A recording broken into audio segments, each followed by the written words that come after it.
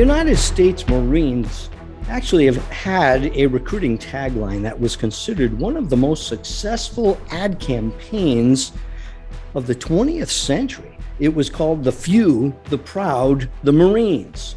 The ad was actually shelved after 40 years because it didn't say what the Marines do or why they actually exist, according to a spokesman for the Marine Corps. Well, if you go to the Marines website now, the first words you'll actually see are, quote, "The battle to belong begins here." Now, that sounds to me more like a recruitment ad for a street gang membership, or maybe it's designed to attract the LGBT recruits. I'm not sure, but that's okay, because today I would actually like to assign a new slogan to the few faithful medical doctors whose slogan they have shared based on their actions with the Marines, and that is Semper Fi, always faithful. They are called the Freedom Doctors, and they most certainly are the few, the proud, but also the brave, the caring, the ones who get the job done, kind of like the Marines.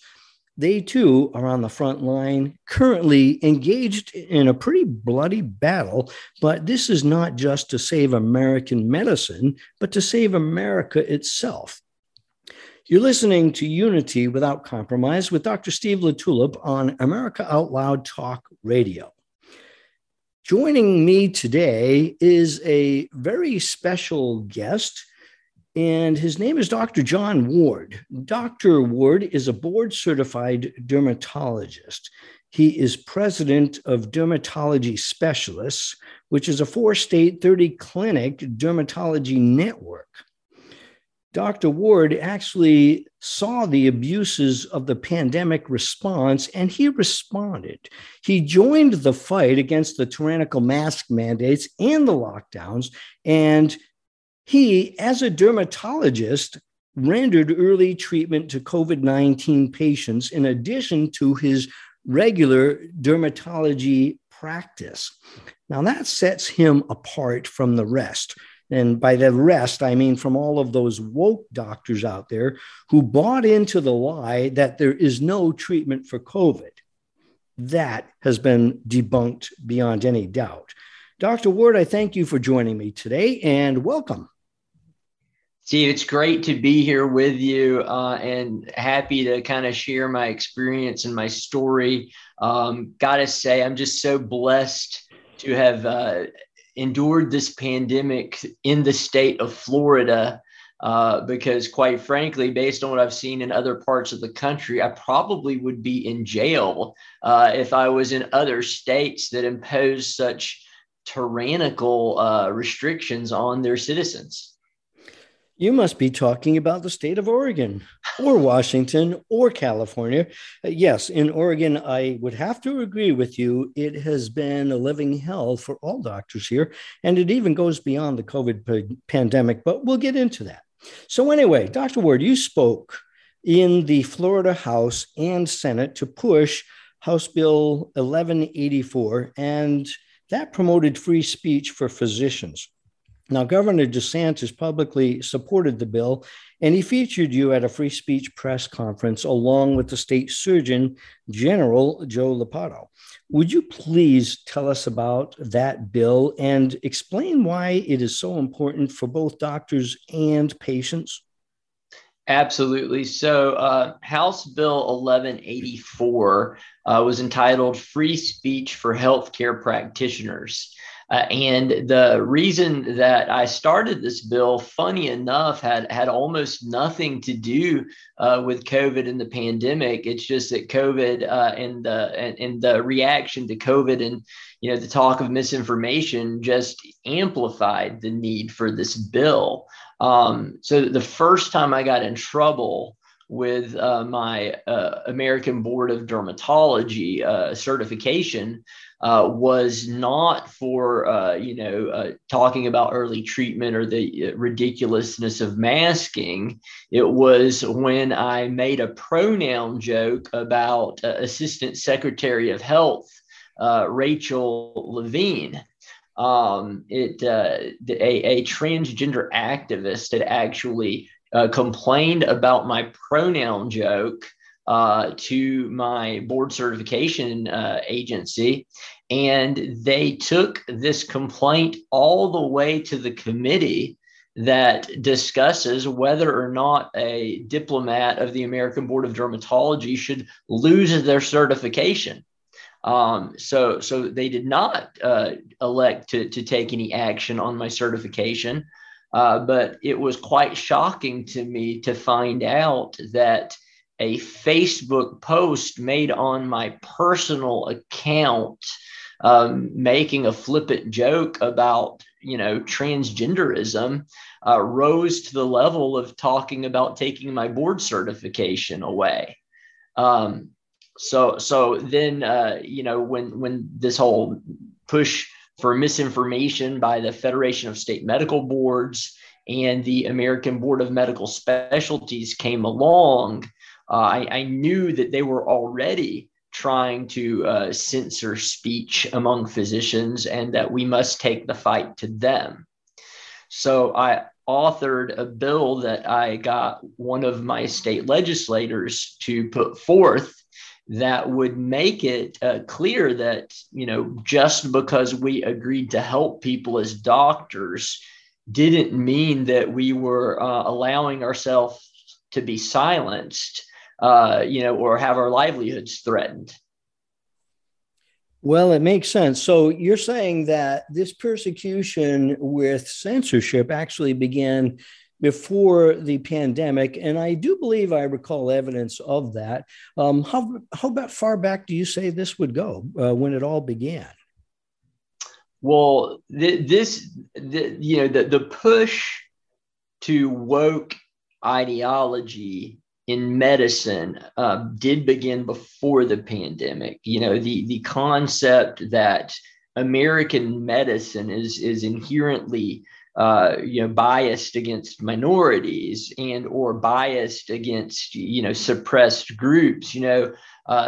These flawed theories were all starting before the pandemic, but I think what the powers behind these ideas about we would like to silence dissent, the pandemic provided them perfect opportunity to try to say, look at all of these people. They're, talking about these other ideas. These people are bad and they're killing people by spreading these ideas that are unapproved. It just accelerated their plan, and this whole push for COVID-19 misinformation, which of course, the CDC has been proven to be pushing more misinformation than anyone else out there practically. So it's all to silence dissent. And, when you silence dissent, then you can push whatever agenda you want. It goes well beyond medicine. And you saw it, though, with YouTube censoring physicians who were treating COVID patients. And then, that got pushed into Twitter, and then it got pushed into Facebook, and all of these. It's really just controlling the flow of information. And we have to do all we can do to make sure that, we can't control what social media companies can do, but we have to make sure that individuals can speak out and can continue to earn a living. Well, that's a fact. And, I would say that even before they started censoring our voices on social media, I saw perhaps about 10 years ago this tendency to suppress free thought, even on our medical platforms. Where anybody that raised a question about something, I noticed it was blocked or it was somehow being suppressed, and it progressively worsened. Now, you mentioned that this problem of oppression with suppressing free speech began for you before the pandemic, but usually when people join a fight for something that they strongly believe in, that tends to have repercussions many times. And unfortunately, not only are we the few and the proud, but we are also the bruised and battered. And I'm just wondering, do you have your own battle story, Dr. Ward, as far as when you actually started treating COVID patients? I mean, did that cause you a lot of grief or heartbreak? Well, actually, I never thought as a dermatologist that I would be involved in treating COVID patients. I had always thought that would be, the doctors in the hospital, the infectious disease physicians, the family practitioners on the front lines, and maybe some of the internists who are hospitalists. But, unfortunately, what I found is that, my friends and family members who were, falling ill with COVID were being told to just go home and do nothing. I done, I'm very big into doing my own research. And, my own research led me to Pierre Kory and the Frontline COVID Critical Care Alliance. And, they had great resources. And I was, as I found that and I saw the scientific research behind early treatments like ivermectin and like hydroxychloroquine, and combining it with over-the-counter supplements like zinc and quercetin and vitamin D. The resources that they provided for anyone who was willing to actually take the time and read it. I don't see how all of these. It was such a failure on the part of medicine to just assumed that there was nothing that could be done. And really a ton of people who were doing very, very poorly, I was treating them and they were getting better. I have a staff of 250 people, and working directly with me in my clinic are about 60 people of all ages, of all shapes and sizes, with comorbidities and everything. And almost everyone in my clinic got COVID over the course of the last 2 years. They all took FLCC protocol treatment. And every single one of them, none of them ended up in the hospital, and every single one of them ended up back at work as soon as their mandatory quarantine period was over. And I think that's just a testament to how well the treatment protocol worked. Well, there's no doubt about that. I found the same thing when I treated COVID patients.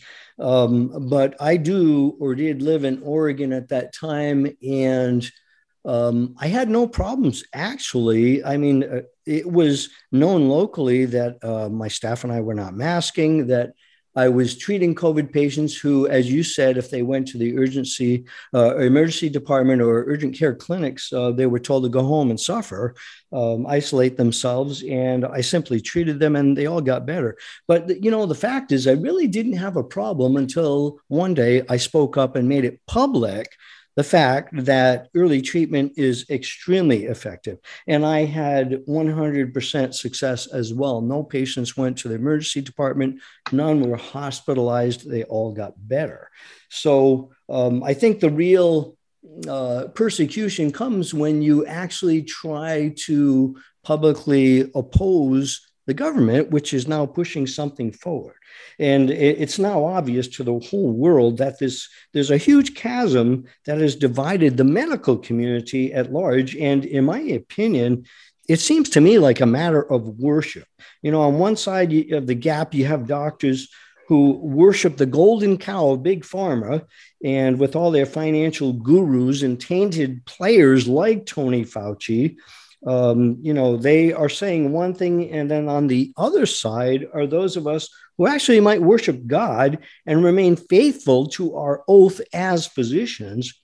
And those folks are the ones who still put the patient first above everything else. And of course, those who bend a knee to the pharmaceutical cows are many, and the faithful few are still outnumbered. I mean, there's not many of us, relatively speaking, maybe 10%, and maybe it has grown a little more since then.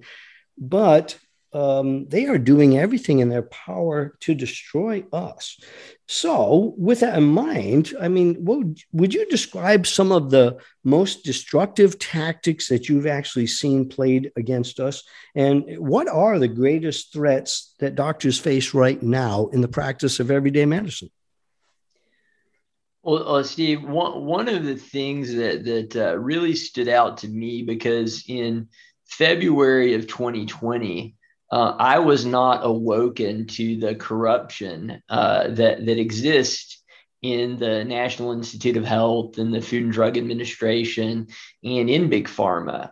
I assumed, like many physicians did, that these clinical trials were done ethically, and it didn't get published unless adequate peer review occurred. And I never understood the kind of the revolving door between Big Pharma and the FDA. Basically the ones being regulated become the regulators, and then they take a pay cut when they're working for the FDA, but then they go out and make a ton of money as soon as they're not. So I'd never questioned anything until the pandemic, and really it was the demonization of drugs that made me think that that it was the first time I ever questioned it. As a dermatologist, I've used hydroxychloroquine for 2 decades to treat connective tissue disease as an immunomodulator. And it's incredibly effective, incredibly safe. I mean, I've never had to take anyone off of it. It's so safe. And then when I'm reading the CDC and the FDA talking about how it's a toxic drug that comes at high risk and it's going to put all these people into arrhythmia and kill them, I was like, that's not true. I'm like, so these institutions that I actually revered and respected pre-pandemic, they're the ones who discredited themselves by telling the public things that I knew to be untrue. And I'm shocked at the number of our colleagues who didn't see that happening as well. And also, kind of woke up. It's for me, it was surprising the number of doctors who should know better based on their clinical experience, but then they just stayed asleep because it was inconvenient for them to wake up. Well, that sounds an awful lot like what happened in the 1930s in Nazi Germany. I mean, they had about 50% of the medical doctors there who participated in Hitler's deadly agenda of eugenics and genocide. And what do we have? I mean, I'm not aware of the latest statistics, but I suspect we have only about 10%, maybe working up to 15% now of the medical doctors in the United States that actually do recognize the benefits of early treatment, the benefits of just doing the things that make common sense. And that does not include masking. It does not include social distancing, because when you have a virus that is epidemic, any virus that is going to have that kind of infectivity is not going to be contained no matter what we do. So when it comes to just doing what is logical, this is what we've always been trained to do. And as you said, the frontline docs that are actually treating the viral infections are the family docs, the internists, the pediatricians. And I've never had a problem in my entire career as a medical doctor in getting control of even the worst of the worst viruses. And I've seen some very nasty viral syndromes in the last decade that very much mimicked COVID. So they were very easily treatable. But, now we are being absolutely threatened directly and indirectly, every way they can, because they are saying that we are harming patients. Now, how, when we have nothing but success, do we harm patients? When we treat it any condition and have success in healing the patient, we're doing our job. So how are they actually threatening us with harm for something that we are doing good? I mean, how do they flip this around on us?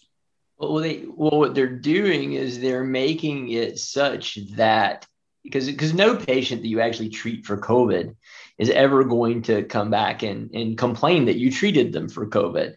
So they have to come to another control mechanism.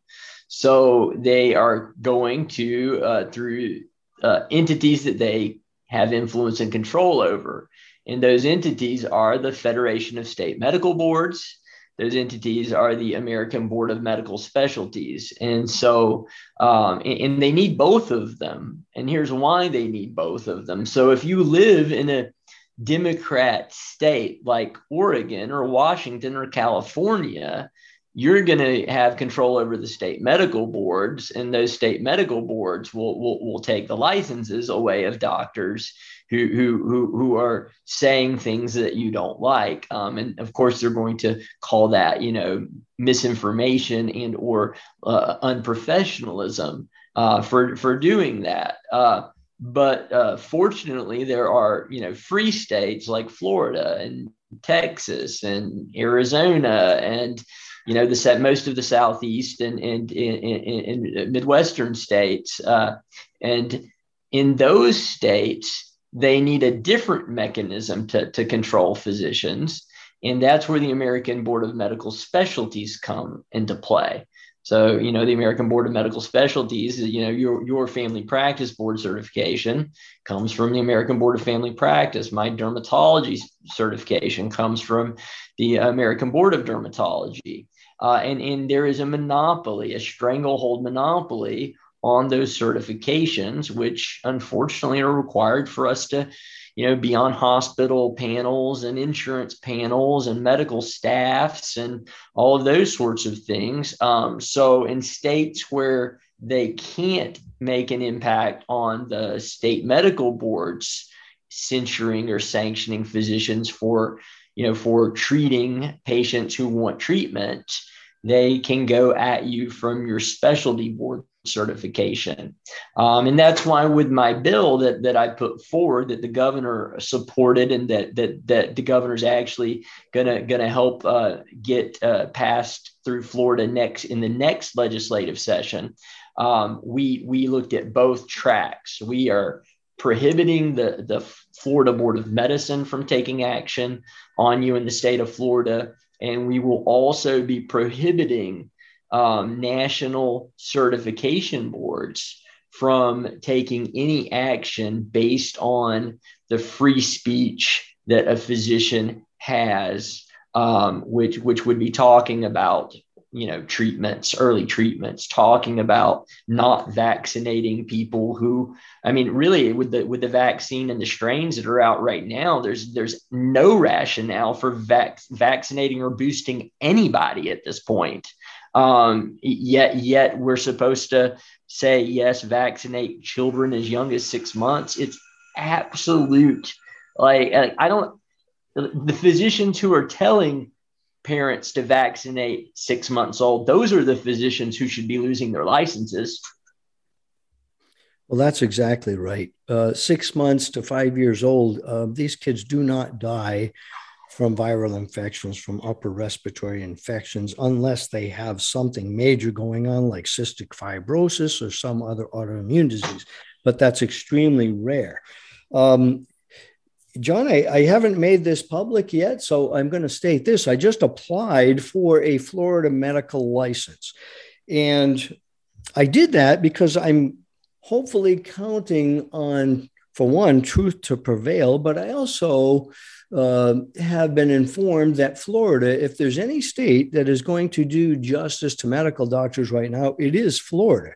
Is that a false assumption? Or, do you think I have a chance of being licensed in Florida as a medical doctor who had a spotless record, mind you, before COVID? And truthfully, I still have a spotless record now, although I've been persecuted. What's your opinion on that? What's your take on doctors that want to get licensed in Florida? I think that Florida will welcome you with open arms. Obviously, you've got my contact information. So when your application is complete and there and ready for review, let me know, and I will let the appropriate sources know to look for it and to ignore what the liberal woke Oregon Board of Medicine had to say. Let's just say the Florida Board of Medicine cares about actual patient care and outcomes, and not about whether or not you required everyone in your office to wear a mask or not, to follow Tony Fauci. And that's a wonderful thing about what our governor's doing. And in speaking with the governor and surgeon general about my bill at times, I said the great thing about this bill is it will make Florida the sanctuary state for physicians. And that's what you're saying is precisely the point that I made, when I was selling the bill to legislators, because they want to know, well, why do we need to do this? No other state's doing this. Why do we need to do it? I said, there is a subset of remarkable doctors who are tied. They're in New York, and they're in California, and they're in these other states, and they haven't moved yet because there's nowhere to move yet where they're safe. I was like, we passed this law in Florida, and then let California take all the illegal immigrants and let California, be sanctuary for illegal immigrants. Let's let Florida be the sanctuary state for doctors who will provide exceptional patient care. And that's precisely what we will be doing. And we will be gladly taking American trained physicians who are coming here to escape COVID persecution. Well, I think it's a very noble cause. I think it's something that needs to be pursued. And frankly, I'm grateful for the opportunity. And I'm sure that I will be asked to come and present before the State Medical Board of Florida. And I look forward to that, because if we can have an honest and open discussion and talk about facts and about the best medical studies, there should be no problem whatsoever. But I also hope that Florida might not only be a sanctuary state for medical doctors who have been persecuted, but I'd like to think that what they do can spread to other states when they see the good that results from this, because this obviously is what's happening in medicine. It's not only crazy, as people call it, but it is illegal. It is unconstitutional. And therefore, we are in a war that goes way beyond just medicine. And I think that there's much good that can be done with doctors that are given an opportunity to be treated according to the Constitution. And that was my primary incentive for applying in Florida. So I hope you're right. I hope it is a very good thing. And we will soon find out, because I actually do have all my information submitted. It's just got to get there, and it won't be long before we have the answer to that. Well, we're going to take a short break, and then we'll be right back.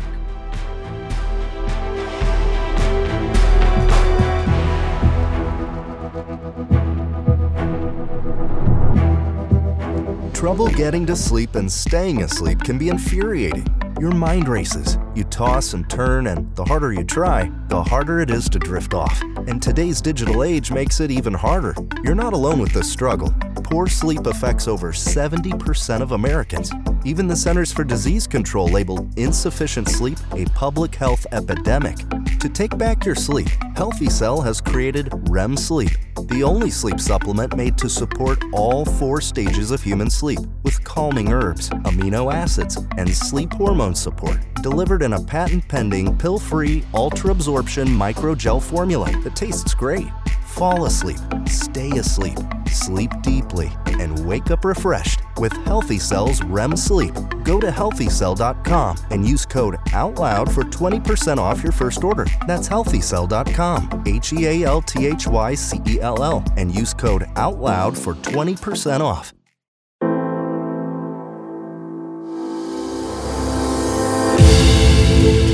America Out Loud beats to the pulse of our nation. We know when you're angry, you're troubled, confused, glad, and thankful. We know you because we are you. Join us as we explore the most important issues of our time. We are America Out Loud Talk Radio. Liberty and justice for all.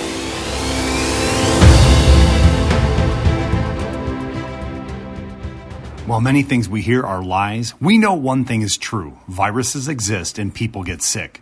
Look, there's no guaranteed way to keep from getting sick, but there is a way to reduce your chances. Cofix RX, the original povidone iodine-based antiviral nasal spray that you hear Dr. McCullough talking about, provides an additional invisible layer of protection from colds, flu, coronaviruses, and more. Click the banner ad on AmericaOutloud.com and use promo code OUTLOUD for 20% off. Stay protected with Cofix RX.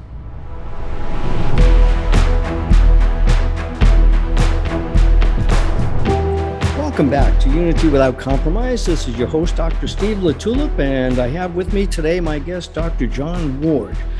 Now, remember, this show airs at 12 p.m. Eastern Time, and it has an encore at 5 p.m. both on Saturday and Sunday. You can access all the prior podcasts as well as my weekly columns at AmericaOutloud.com. Remember also, I wrote a book, Unity Without Compromise, a biblical basis for Christian union.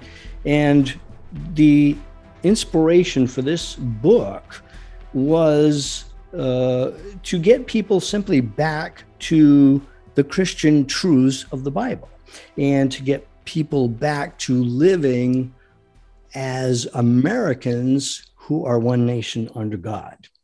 Well, today, Dr. John Ward is joining me, and we've been discussing the few, the proud, and the freedom doctors who are Semper Fi, always faithful, serving on the front lines in the raging war against medical fascism. The real difficult question to answer in this fight is this: how can physicians organize to enact necessary changes to bring back some sanity to medicine? You know, every few days I hear from new doctors who are being attacked by state medical boards simply for treating viral infections with hydroxychloroquine or ivermectin, or even more prevalent now, for exposing data on the dire harms caused by this fake vaccine. I don't think that the public realizes yet that even though we aren't hearing much about COVID anymore, the COVID persecution continues against doctors who are simply being faithful to do their jobs as they were trained to do.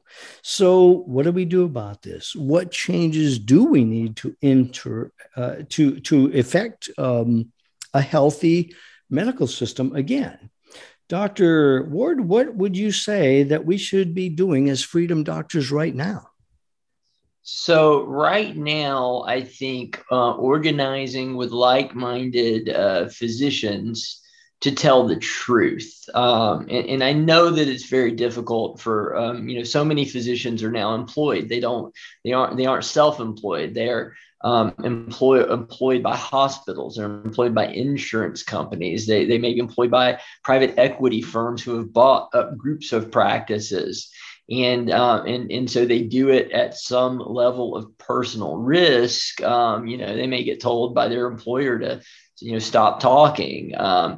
But, you just have to do it because if you don't, people are going to be harmed. And, we took our oath to first do no harm. And when the mRNA vaccines first came out, I was not as skeptical about them as I should have been. I was, my parents who are in their 70s and they're, relatively high risk due to their age.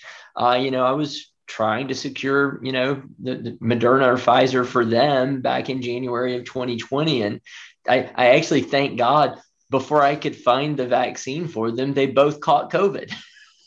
And I was able to give them early treatment, and they both did excellent. And the funny thing is, they then asked me, they said, well, John, do I need to get vaccinated now that I've had COVID and recovered? And, I told them what at the time I didn't think would be controversial among practicing physicians. I said, well, of course you don't need to get the vaccine now. You've already had the disease. You have immunity. You don't need a vaccine now. And it's just funny, when I told them that, I was telling them that based on, decades of immunology immunology teaching in medicine.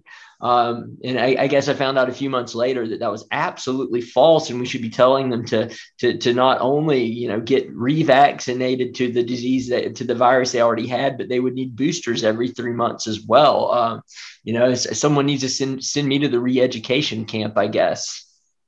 Well, you're exactly right. When you talk about natural immunity, something that is a fact in medical science that we have known for decades and decades, you are now a misinformer if you say such a thing, despite all of the harm that is still mounting. We're still seeing reports of young people dying, athletes dying, kids dying, heart disease galore. The injuries are incredible. Just recently, in fact, there were 2 studies revealing a Creutzfeldt-Jakob-like prion, which is like a primordial virus. It's a pre-virus type infection that is very, very deadly. There is no treatment for it.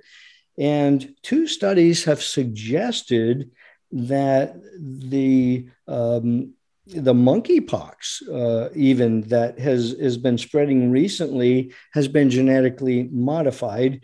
And we know, or at least we highly suspected, that there was a risk of prion transmission with the COVID vaccines, and possibly with the attenuated virus, which is the SARS-CoV-2. Of course, that virus has already mutated and is long gone. We don't have COVID-19 anymore, but we still have the jab. And as you said, they are pushing that now on the youngest of our youth. And that is tragic, and it must be fought to the full extent possible. So, it shows us one thing, that the majority of doctors just are choosing to be blind. They don't want to listen. They don't want to hear anything pertaining to real science. And they obviously have an agenda. And who is they? Well, the world elites, the big pharma elites, the CEOs of hospitals who have been bought off long ago and are reaping tons of money from this corruption.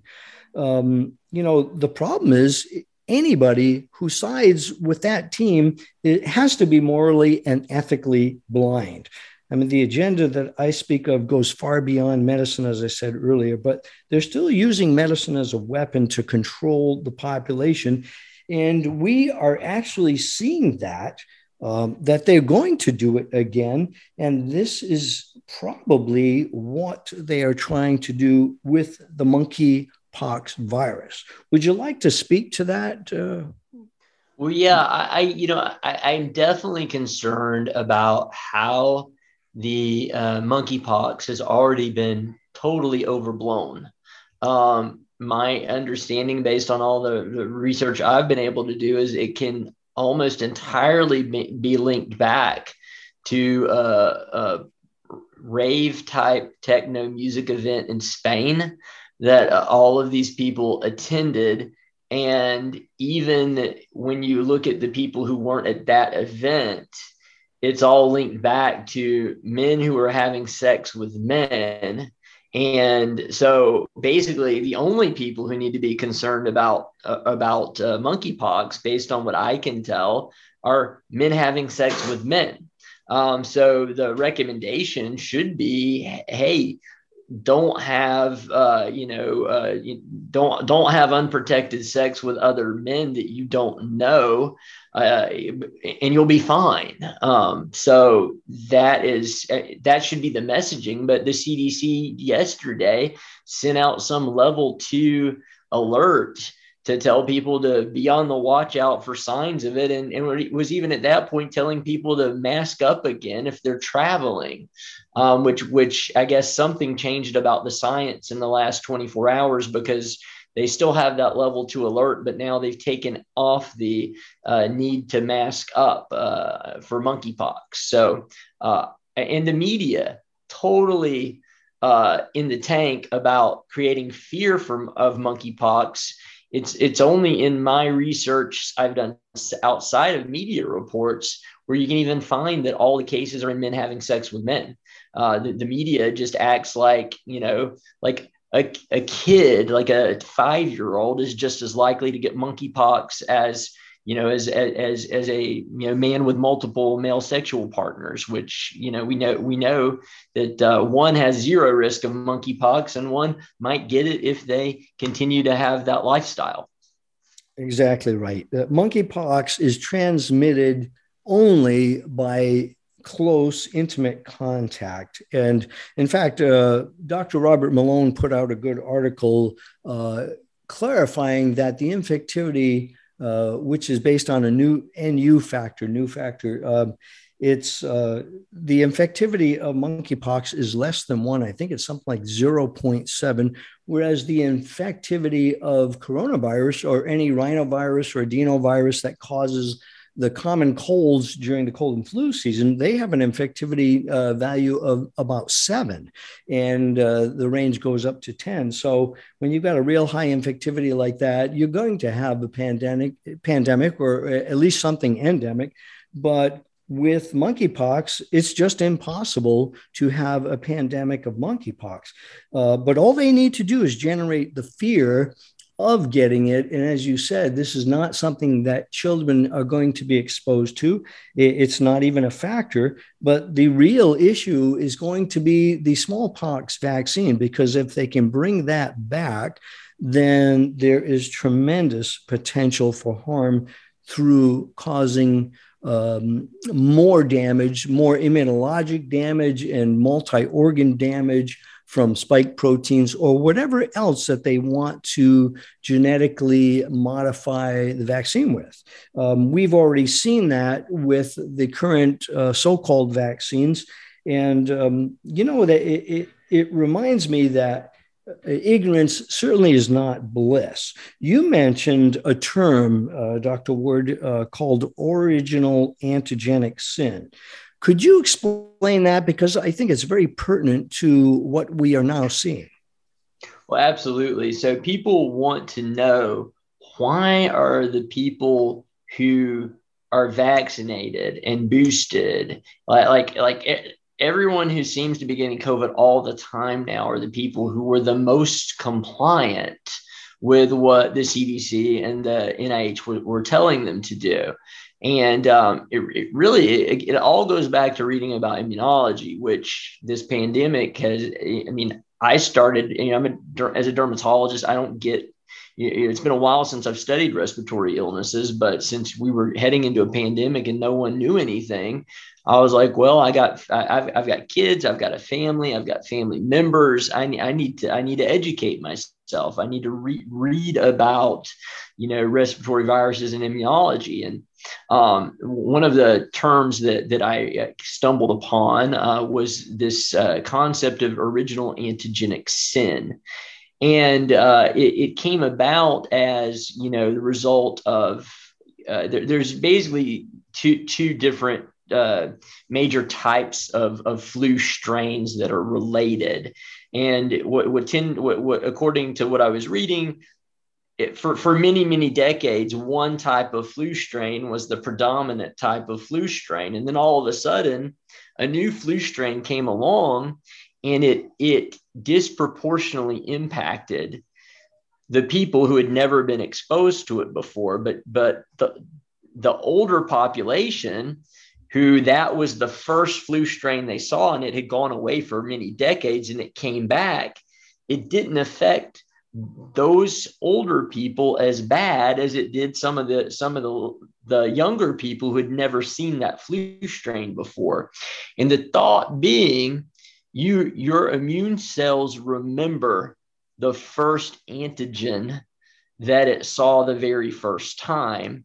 And once it sees that antigen as part of the whole virus, that's always the same antigen that it's going to react to. So like when you're getting, and as you get more exposure to that same antigen, your immune system focuses even more on it. So in the case of coronavirus, the COVID-19 and the vaccines, it's all based on wild type spike virus.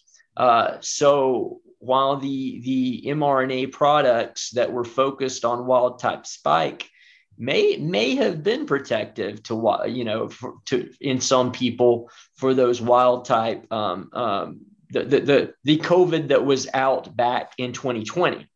But when Delta came out, guess what? Delta looks way different than wild type spike. And Omicron has 36 additional mutations. So it looks nothing like wild type spike. So people now get these new strains that look nothing like what their antibodies to COVID look like, but their immune system is completely unable to recognize it. And because all they got was spike with the vaccine versus when you get naturally infected and have natural immunity, you get a broader immune response, but that was your first immune response and it's a broad one. So you're more protected. And so the original antigenic sin is the vaccine was the sin. You went straight for that one antigen. You got antibodies to that one antigen, but it's a very narrow response, and it prohibits your immune system from ever making a broad response. So literally these people who have been vaxxed and boosted, they probably to some degree are now required to keep getting it because their body probably can't make a broad immune response to COVID. So you're saying that anyone who has gotten the vaccine is likely to be sicker in general at least from the family of viruses that include coronavirus. Is that what you're saying? That's what it appears to be happening. I'm not going to say it's a 100%, but that's what I'm seeing. And we have prior knowledge of other viruses where that was true. So, and of course, doing such research and publishing such research would probably never find the light of day. But if you want a plausible explanation for, the multi-vax boosted population getting more COVID now, and quite frankly, when you look at the percent of vaccinated people who are the COVID deaths now, you're actually seeing way more vaccinated boosted people dying from COVID than unvaccinated people now. True. That is true. There's been some debate about, is it because of the multi-organ damage caused by the spike protein, or is it actually because of antibody-dependent enhancement that is causing overreaction to any similar virus? As you said, if any virus has any segment that can be identified by the immune system, it will trigger an immune response. And there's been increasing evidence to show that antibody-dependent enhancement does, in fact, take place. So from what I can best tell, there seems to be multiple factors associated with this. And of course, one of the biggest things, which you were actually describing, is a suppressed immune response because it does not generate the appropriate response that you would normally see when you're talking about an exposure to the wild type natural virus with its spike protein and all the other proteins associated with the virus. Yeah. Research coming out showing that, when vaccinated individuals get the actual virus and become infected, they don't make the other antibodies to specifically nucleocapsid protein is the one that is being looked at most commonly. But 97 a recent study came out showing 97% of unvaccinated people who got COVID and recovered had nucleocapsid antibodies, whereas only about 40% of vaccinated people who then recovered developed nucleocapsid antibodies, which that just shows you objectively that if you got vaccinated and then got infected, that your immune system isn't making as good of a response as it would have if you were unvaccinated. And that was not related to viral titer or viral load, because that was the thing. They said, oh, well, that's because the people who were getting who got vaccinated didn't have as high of a viral load or viral titer. And this study actually showed it was independent of that. Okay, so let's just ask a big question here. We know now that anybody that got Moderna, Pfizer, J&J, any of the so-called vaccines, whatever minute benefit they might have received, that seems to be gone. But what we are left with is the question of how that is going to affect these people long term. Now, from what we are seeing, there are people that are still dying and suffering from various injuries, and we have a lot of unanswered questions. Now, when I talk to the frontline docs, the freedom doctors who are actually treating the virus, just like yourself, as a dermatologist, stepping out of your specialist box to treat something that is crucial. There's a great need, and you've stepped up to the plate. You've obviously done a lot of homework on this, and I think the question is, what do you think is going to be the overall prognosis for these people who gave in to taking the shot because of all the propaganda that pushed it?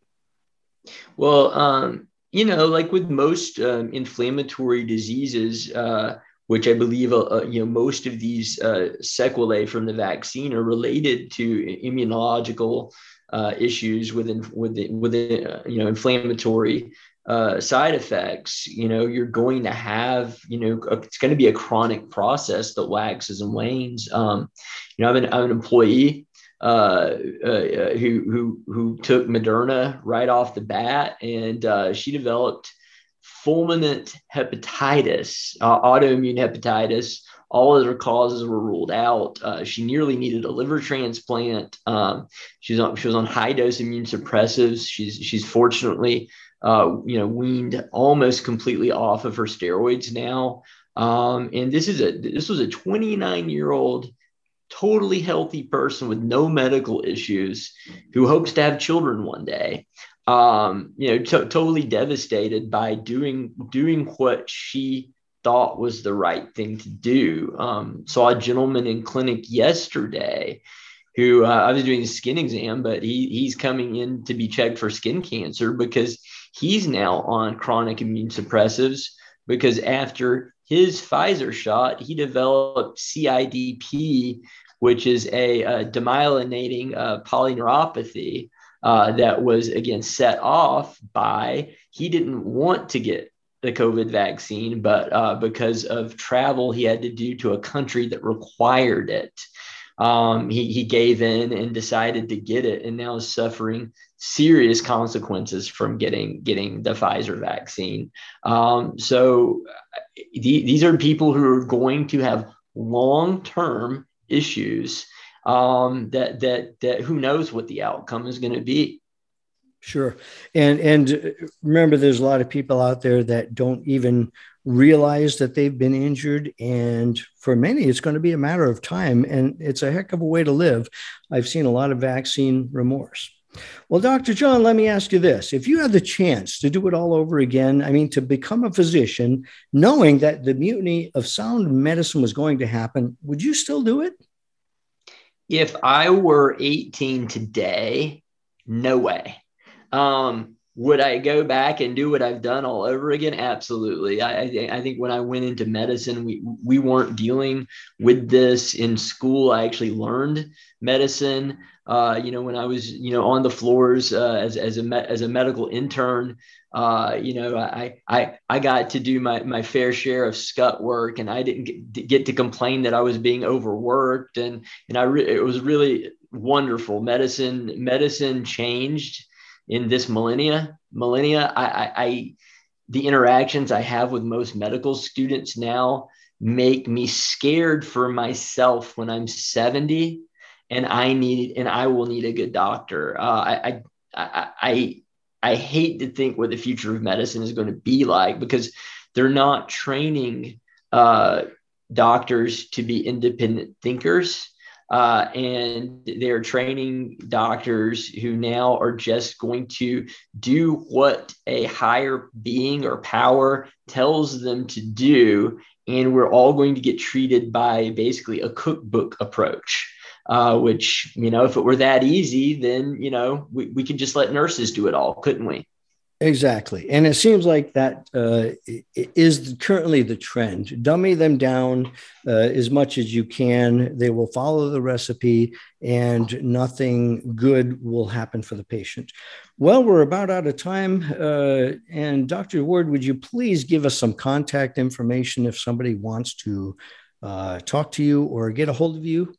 Absolutely. I'm on Twitter. My Twitter handle is @Dermatophyte, DERMATOPHYTE. I take direct messages through Twitter. I've also got a Facebook page @JohnWardMD. However, I'm pretty sure my Facebook page is under heavy suppression. So hopefully I have about 21,000 followers on Facebook, but I've had people tell me they have a hard time finding it. So. Okay, that I guess you would expect that. That means you're doing your job. And I hope and pray that you continue to do it. Dr. John, thanks so much for joining me today. I appreciate your knowledge and your wisdom and for being willing to be a freedom doctor. Please continue that, will you? Thank you, Steve. And I appreciate your fight. And when you get that Florida license and move down this way, let me know. I know a lot of people looking for a good family practice physician. So as you can see, America is now definitely at a decision point. We must step up to the plate, and we have to oppose those who really fully intend to enslave us. I mean, think about it. Our descendants are going to reap what we are now sowing. And for that reason, I would implore every American to please join the few, the proud, the courageous. Please enlist in the army of faithful warriors and stand for truth and liberty and justice for all. There are many more of us than you might think. We need to recognize what's happening right now, and we do have a chance to shape some of the most powerful events in the history of mankind. When we can shout out those words, Semper Fi, and mean what we say, then we will remain faithful always to a loving and righteous God who blessed us with a Christian land that made us free. And then we will surely see victory. But we need to forsake all the lies. We need to speak the truth and live the truth.